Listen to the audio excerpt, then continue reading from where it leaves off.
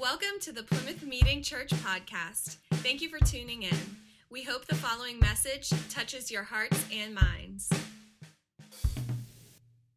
Good morning once again. Thank you so much for hanging out with us today. We're going to get right to it. Welcome back to our study through the book of Joel.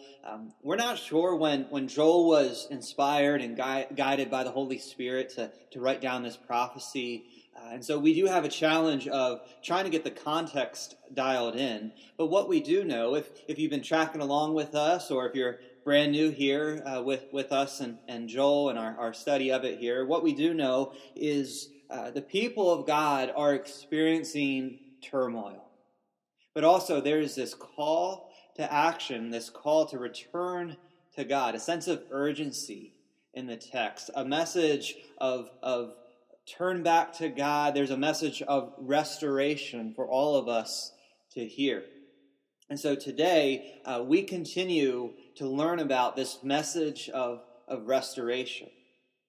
But what we find out is that God's restoration plan for His people way back in time, and also for us today, God's plan of restoration is more than just physical, ecological, economical, and so on types of restorations. But God has a big restoration vision for this world. God's restoration is also spiritual. Turns out, yes, indeed, God has a big restoration plan. God is on a restoration mission. And so here is an outline of what we have today. We're going to be introduced to God's gift of the Holy Spirit, and then some signs that go along with the day of the Lord. We're going to talk about God's security, and then we're actually going to leave Joel and go to the New Testament and just kind of trace out some of the activity of God's Holy Spirit there in the New Testament, there in the days of the early church. So let's read it. We'll pray and we'll get started. After this, I will pour out my Spirit on all humanity. Then your sons and your daughters will prophesy. Your old men will have dreams, and your young men will see visions. I will even pour out my Spirit on the male and female slaves in those days. I will display wonders in the heavens and on earth, blood, fire, and columns of smoke. The sun will be turned to darkness, and the moon to blood, before the great and terrible day of the Lord comes. Then everyone who calls on the name of the Lord will be saved, for there will be an escape for those on Mount Zion and in Jerusalem, as the Lord promised. Among the survivors, the Lord calls.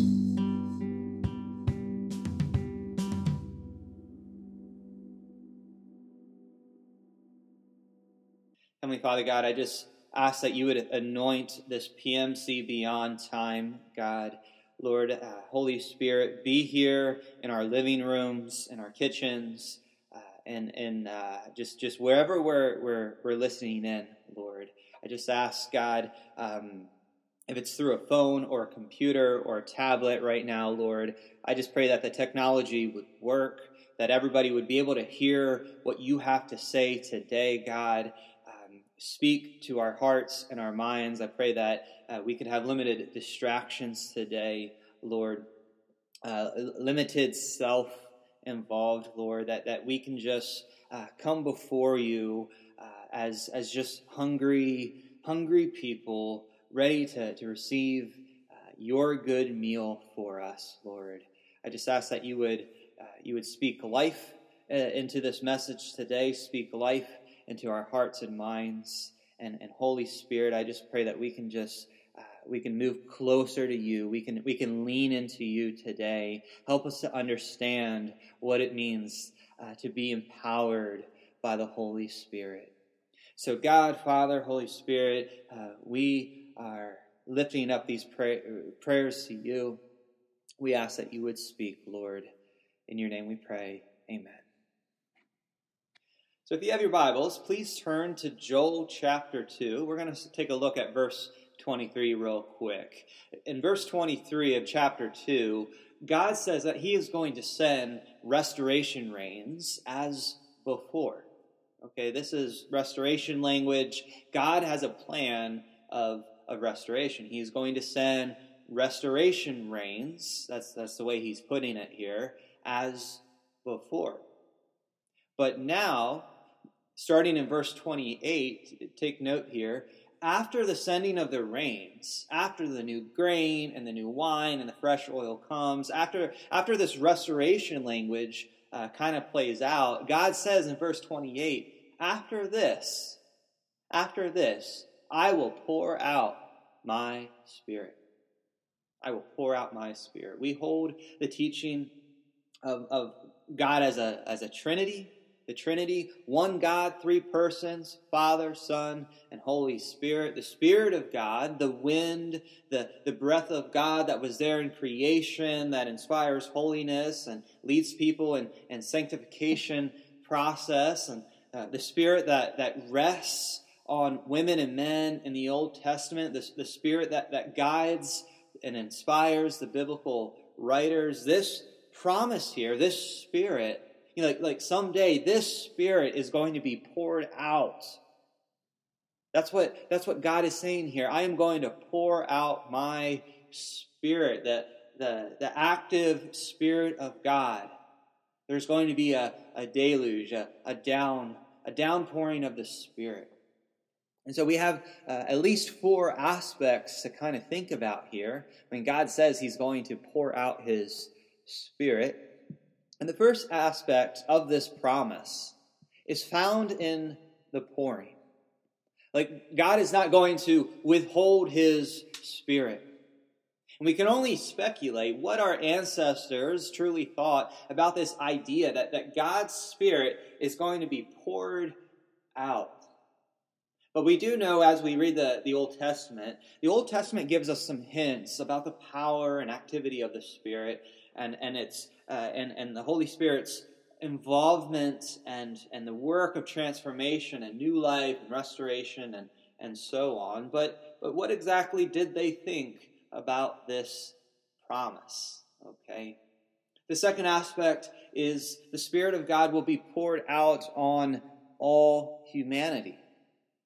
What does all humanity mean to Joel? Well, we can only speculate with that as well. As Christians, though, we know this promise has a wide vision because it includes all nations. It includes the Gentiles, not just a tight interpretation of Jewish people. This promise includes the Gentiles. That's good news. The third aspect of this promise of God saying he's going to pour out his Spirit is that it is inclusive. It includes sons and daughters, young and old. The Spirit is even for the lowly male and female slaves. This is good news. As we bring a New Testament interpretation, a Jesus interpretation, a Messiah-shaped interpretation to all of this, we understand that Jesus died for the sins of all people. And Paul picks this up when he's writing out his New Testament letters. The Apostle Paul writes in Galatians 3:23, it doesn't matter what ethnicity you are, it doesn't matter if you're slave or free, male or female, believers in Christ are one in Christ. Later on in 1 Corinthians 12:13, Paul writes, for we are all baptized by one Spirit into one body, whether Jews or Greeks or slave or free, we are all given one Spirit to drink. And so Jesus, the Son of God, he accomplishes the reconciling work on the cross. And we're going to be celebrating that really soon, coming up in a couple of days here, and over the next couple of weeks.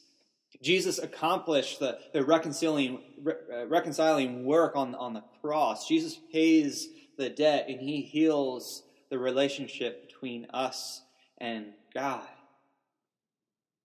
But there's more, though, because God not only sends his Son, God sends the Spirit. God promises the Spirit. The Spirit will abundantly be available for all people, of all generations, of all ethnicities. God doesn't go skimpy here. He goes big. There will be a pouring out of God's Spirit. And the fourth aspect that we see here with this Spirit promise is that we see 3 Spirit-filled responses. And I believe that this stresses the magnitude of the gift of the Holy Spirit. Prophecies, dreams, and visions. We don't have time to talk about this today. We can't really get into these things, but I just want to kind of focus on today in the church. I believe that there are people with prophetic gifting today, and God gives the church people with a prophetic ministry base. Okay, I believe that's all there. I'm not saying that God inspires them to write more scripture or new scripture. I'm not saying that. But what I'm saying, well, actually, I'm going to borrow from Alan Hirsch.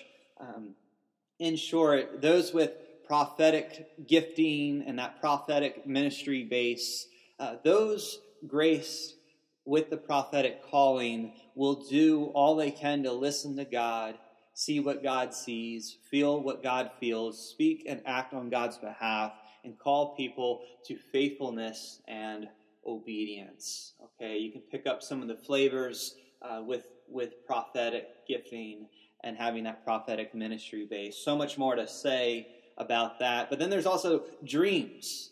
Dreams are different from visions. Dreams happen when we're sleeping.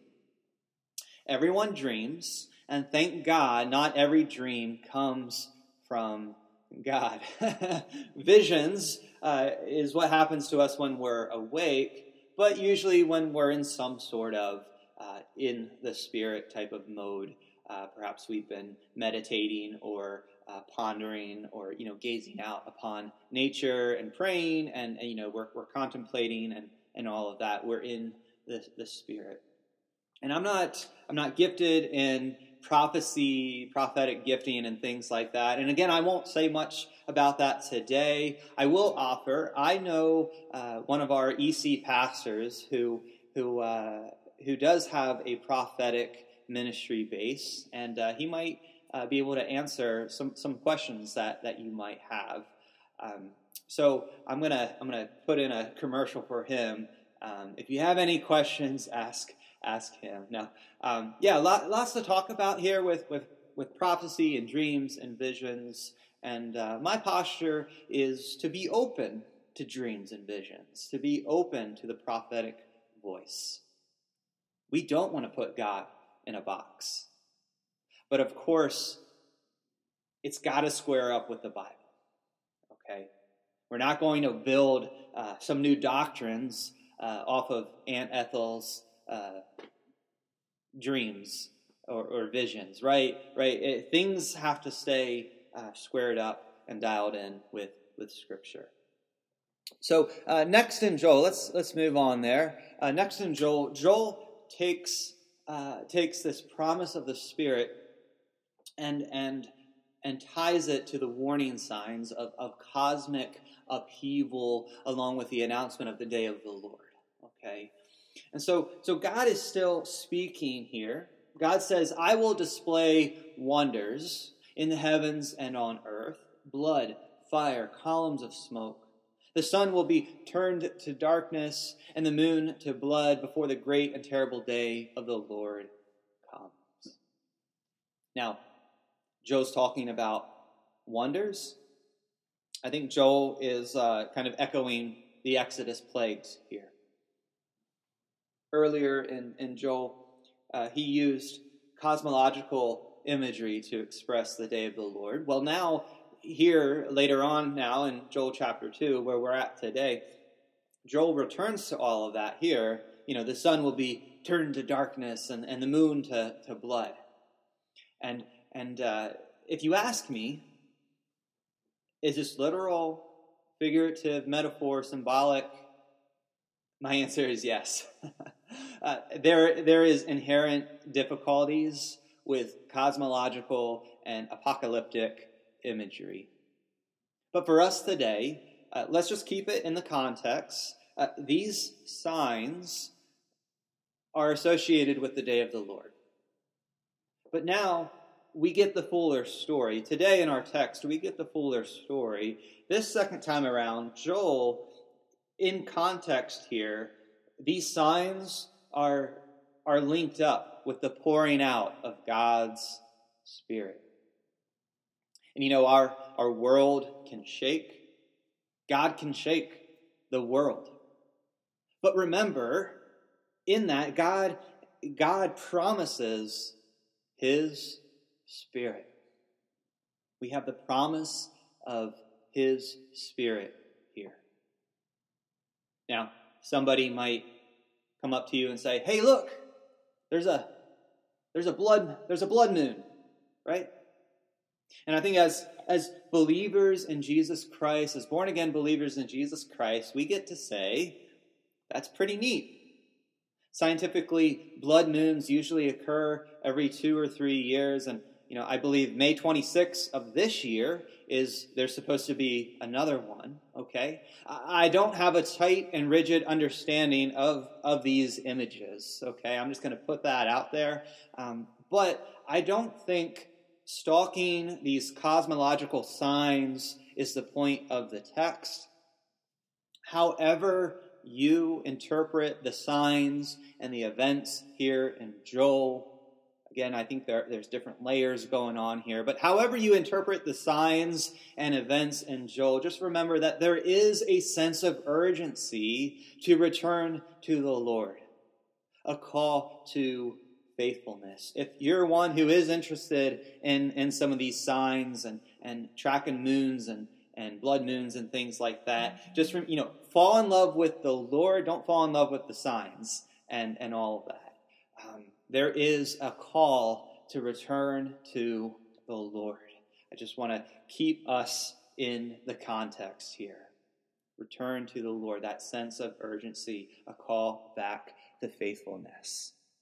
Now, getting back to the outpouring of the Spirit, Joel says there is going to be an outpouring on all humanity. Doesn't matter what gender or generation or social class you're in, okay? But for real, who receives the Spirit? Who's going to get this downpour? Verse 32 gives us the answer. Then everyone who calls on the name of the Lord will be saved. For there will be escape for those on Mount Zion and in Jerusalem, as the Lord promised. Among the survivors, the Lord calls. You can endure the day of the Lord. Everyone who calls on the name of the Lord will be saved. And I think name is key here. Okay? Name is tied to identity. It's tied to authority. Those who believe and have faith and know their covenantal God, those who know that He is King and He has the authority to offer pardon, salvation, healing, okay? Those who call upon the name of the Lord will be saved. As we kind of zoom out here, I think we can emphasize in verse 32 security and stability. In Joel's prophetic context and his prophetic imagination here, with devastation and invasions and cosmic upheaval, yes, we will have things in our life, our nation, our world that wreck us. But from our horizon, Christian, in Christ, there is no upheaval, there is no turmoil, there is no pit that is too deep for Jesus' rescue. You can stand on that promise. You can take it with you to the grave. If your life might expire, but even so, I believe in Christ you'll be secure and stable in the loving presence of Jesus Christ. We have security and stability. Return to the Lord, a call to faithfulness. Call upon the name of the Lord. Trust, wait, hope, pray. Right. Now, in our Old Testament, the Old Testament points to Jesus. And when we preach in the Old Testament, when we preach from the Old Testament, we often pick up, we want to emphasize that. Like it's cool to find Jesus in the Old Testament. But today, we have the great opportunity to not neglect or diminish the Old Testament's statements and promises of the Holy Spirit. Right? The Holy Spirit is active in the Old Testament, and the Old Testament points us to Jesus, and there's so much good rich theology that comes out of the Old Testament that helps us make sense of the New Testament. And so now, I know we're in a sermon series through Joel, but let's actually leave Joel and let's fly through the pages. Let's turn our attention to the New Testament. Let's actually uncover some of the activity of the Spirit, some of the Spirit's activity in the New Testament. So let's start in Luke. The Spirit falls upon Mary, Jesus' mom, right? The Spirit is involved with John and Elizabeth and Zechariah. If you know those stories, right? When baby Jesus was taken to the temple, the Spirit rested upon this guy named Simeon, a man described as a lover of God, and Jesus' relative, his cousin John, would grow up, and he would become a preacher, and he was well known for his water baptisms out in the wilds. But John distinctly made the note that his baptisms are with water, but Jesus will baptize with the Spirit. We're kind of blazing through here. We're skipping over a lot of points of the story, but let's just keep moving on here. Jesus himself, he was baptized by John, and if you know the story, that the sky splits open, and the Spirit of God descends upon Jesus like a dove, and the Father speaks over Jesus, "This is my Son, I love you, I am well pleased with you." Jesus is empowered by the Spirit. And he's empowered by the Spirit, and that kind of launches him into his messianic mission and ministry there. Lots of Spirit activity in the early pages of the New Testament.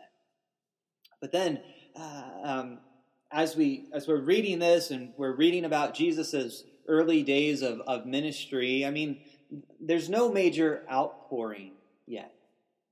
So let's just keep plowing through here. We get to Luke 4. Jesus reads and identifies with the text from the Isaiah scroll. "The Spirit of the Lord is upon me, and he has anointed me to be hope for the poor, healing for the brokenhearted, and new eyes for the blind," and so on. In John 3, Jesus talks about being Spirit-born.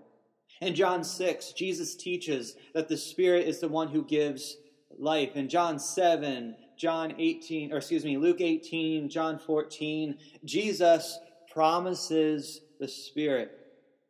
At one point, Jesus, when he's talking about the Spirit and how the Spirit is going to come, he in the Greek, he calls the Spirit a parakletos, which can be rendered as counselor and comforter, an advocate, an encourager, an intercessor, a helper. All these great things to help us get through the day, right? Our parakletos, the Spirit is our advocate, and the Spirit will continue to teach us many things in Jesus' name.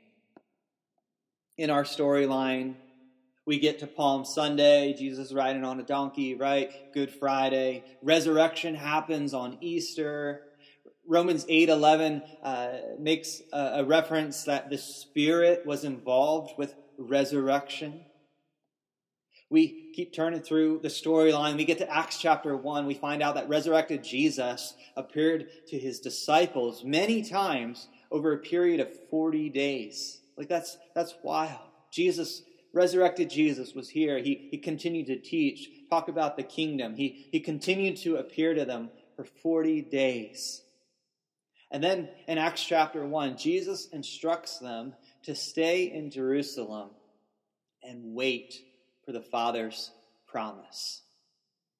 So let's dive into it here. Acts chapter 1, Jesus is telling them, wait for the Father's promise, which, he said, you have heard me speak about. For John baptized with water, but you will be baptized with the Holy Spirit in a few days. So when they had come together, they asked him, Lord, are you restoring the kingdom to Israel at this time? He said to them, it is not for you to know the times or periods that the Father has set by his own authority, but you will receive power when the Holy Spirit has come on you. And you will be my witnesses in Jerusalem and all Judea and Samaria and to the ends of the earth.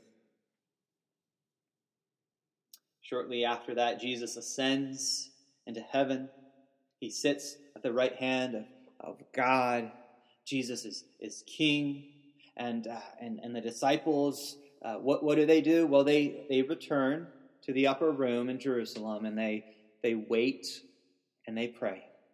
Okay, Jesus told them to wait. That's what they're doing. We turn to Acts chapter 2. A few days later, on the day of Pentecost, which is one of the major feasts of Israel, it takes place 50 days after Passover Sabbath. 50 days, that's where the Pentecost, Penta, comes from. 50 days after Passover Sabbath, suddenly a sound like that of a violent rushing wind came from heaven, and it filled the whole house where they were staying. They saw tongues like flames of fire that separated and rested on each one of them. Then they were all filled with the Holy Spirit and began to speak in different tongues as the Spirit enabled them. Here, this is where Joel's prophecy is fulfilled. It's fulfilled on the day of Pentecost. When Joel is having this vision, or this prophetic imagination, this prophetic, whatever you want to call it, but Joel is like, man, like God's going to pour out his Spirit someday. Finally, in Acts chapter 2, we get to see this. The Spirit is here. People in Jerusalem are bewildered by this. The city at this time is filled with international visitors, but everybody could hear what the disciples were speaking in his or her own language. It's incredible. And some people, they poked fun at this, and they were like, what? These are some drunk Jewish people going on here. Like they're all drunk on wine. And Peter, the disciple named Peter, he sees this. He rises to the occasion, and he stands up and he shouts out, and he's like, listen up, these people are not drunk. By the way, it's only 9 o'clock in the morning. Peter's like, what you're seeing here is the fulfillment of what was prophesied through the prophet Joel. Peter knows his Bible. Peter knows the scriptures, and he's recognizing that this amazing day that's happening in the city of Jerusalem is what Joel talked about. This day of Spirit outpouring is what the scriptures talked about. This is what Jesus was talking about. And Peter, in Acts chapter 2, as recorded, he goes on to, he quotes Joel, and he continues to preach. And you know what? It says that about 3,000 people believed that day. They became Jesus followers that day. And you know, filled with the Holy Spirit, filled and empowered with the Spirit, this brand new thing that someday we're going to call it a church, the church, this brand new entity, this assembly of Jesus people, filled and empowered with the Spirit, the brand new church, under the leadership of the disciples, they continue the project that Jesus started. It's so cool. They listened to Jesus, and they took on what he told them to do. We call it the Great Commission. In Acts 8, Spirit-led Philip travels to Samaria and it brings the life-giving message of the gospel. In Acts 10, the Spirit is an actor in bringing the gospel to the Gentiles, like Cornelius. In Acts 16, the Spirit directs Paul, or rather, the Spirit hinders Paul a couple of times and then directs Paul to Macedonia, which is not Asia anymore. We're talking about Europe. Paul goes to Europe and starts doing ministry there. In Acts 19 in Ephesus, people receive the Holy Spirit, and it just keeps going and going and going. The Spirit is what is behind our Christian ministry and mission, the Christian lifestyle, how we live. It's God's Spirit indwelling in us. You see, the promise of the Spirit is a progressive promise. It's a promoting promise. And today, the Spirit moves, and the gospel of Jesus continues to meet new places, spaces, and contexts. And Joel was right not to call it a sprinkle. God is really making his Spirit abundantly available to all contexts, all over the world, to the end of the earth.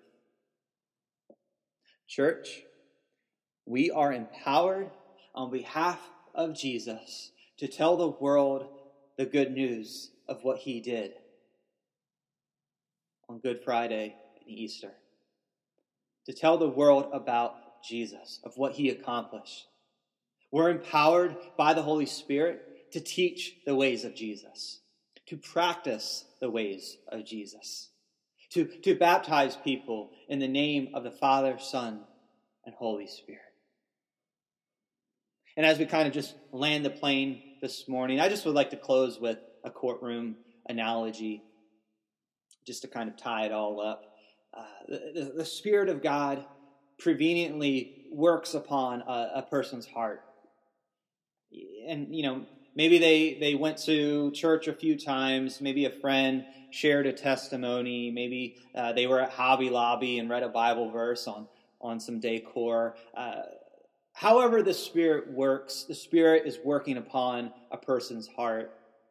And that person is led into the courtroom of God, an analogy, right? But the Spirit preveniently works upon a person, leads them into the courtroom of God. They come stumbling in, and they're kind of confused about what's going on, but they feel like they're in the right place. And in the courtroom, Jesus is there, and we find out that this person who came in here, they find out that this man, this holy man, took on the penalty of our sin. That Jesus reconciled the account. And it's the work of Jesus, this grace and mercy. It's offered to this sinner as a gift. But this gift of acquittal is not forced upon this person. Okay? They have a choice. And when we're approaching judgment and we're approaching God and we're approaching, and we have to talk about sin and bad news and all of this stuff, a lot of people, they don't want to engage in that stuff. But our person in our analogy, this person, this sinner, this prodigal, they're like, They hear about this. They hear about Jesus, and they walk down the aisle of forgiveness, and they get down to the bench, and they say yes to Jesus. They call upon the name of the Lord, and they're like, okay, Jesus, you really did pay in full. You can wipe things clean. And our person, they say yes to Jesus, and they receive full and complete pardon. Full and complete salvation. This person is set free from the penalty of sin, past, present, and future. It's amazing grace. Amazing grace. Amazing good news. But it's not like, okay, now you're saved. You can exit through the gift shop, right? Go get some Christian swag and move on with your, that's not what God does. There's more. God doesn't just set us free and leave us alone. He gives us the gift of the Holy Spirit to dwell in us. The old self dies and we start living the Christ life, the Spirit-empowered life inside of us. It is the Spirit who effectively works upon a human heart to bring about the conviction of sin, work newness of life in people so that they believe. And the Spirit is there to continually lead us into the truth. So, do you know the Spirit? Do you know the Spirit? What questions do you have? Do you trust God with your life? Have you said yes to Christ? Have you called upon the name of the Lord? What words would you use to describe your Christian life? Are you growing in intimacy with the Lord? Are you standing in a sprinkle? Or are you standing in the downpour? Hear this. God does not withhold his Spirit. God has a restoration plan for you and this world. And so our challenge is to lean into this promise. Let's lean into this promise. God does not withhold his Spirit. The downpour of Holy Spirit-empowered life is available for you today. Let's pray. Oh, holy God, help us to abide in the Spirit.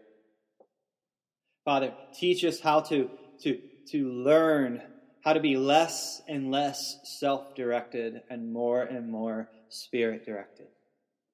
Father, help us to recognize your missional spirit in our Bibles, that this Spirit is moving and working on human hearts, and help us to see that in our Bibles. Help us to see that in our own lives. I just ask that you would just keep bringing your restoration plan to our lives and to this church, to PMC beyond. Use this space, use this technology, Lord. Help us to dream dreams and see visions of you. So we call upon your name, Lord Jesus. Be our deliverance. Move us, transform us, transfigure us. Lead us on that right path. Lead us into the truth. Help us to think clearly, Lord. We abide in you. In your name we pray. Amen.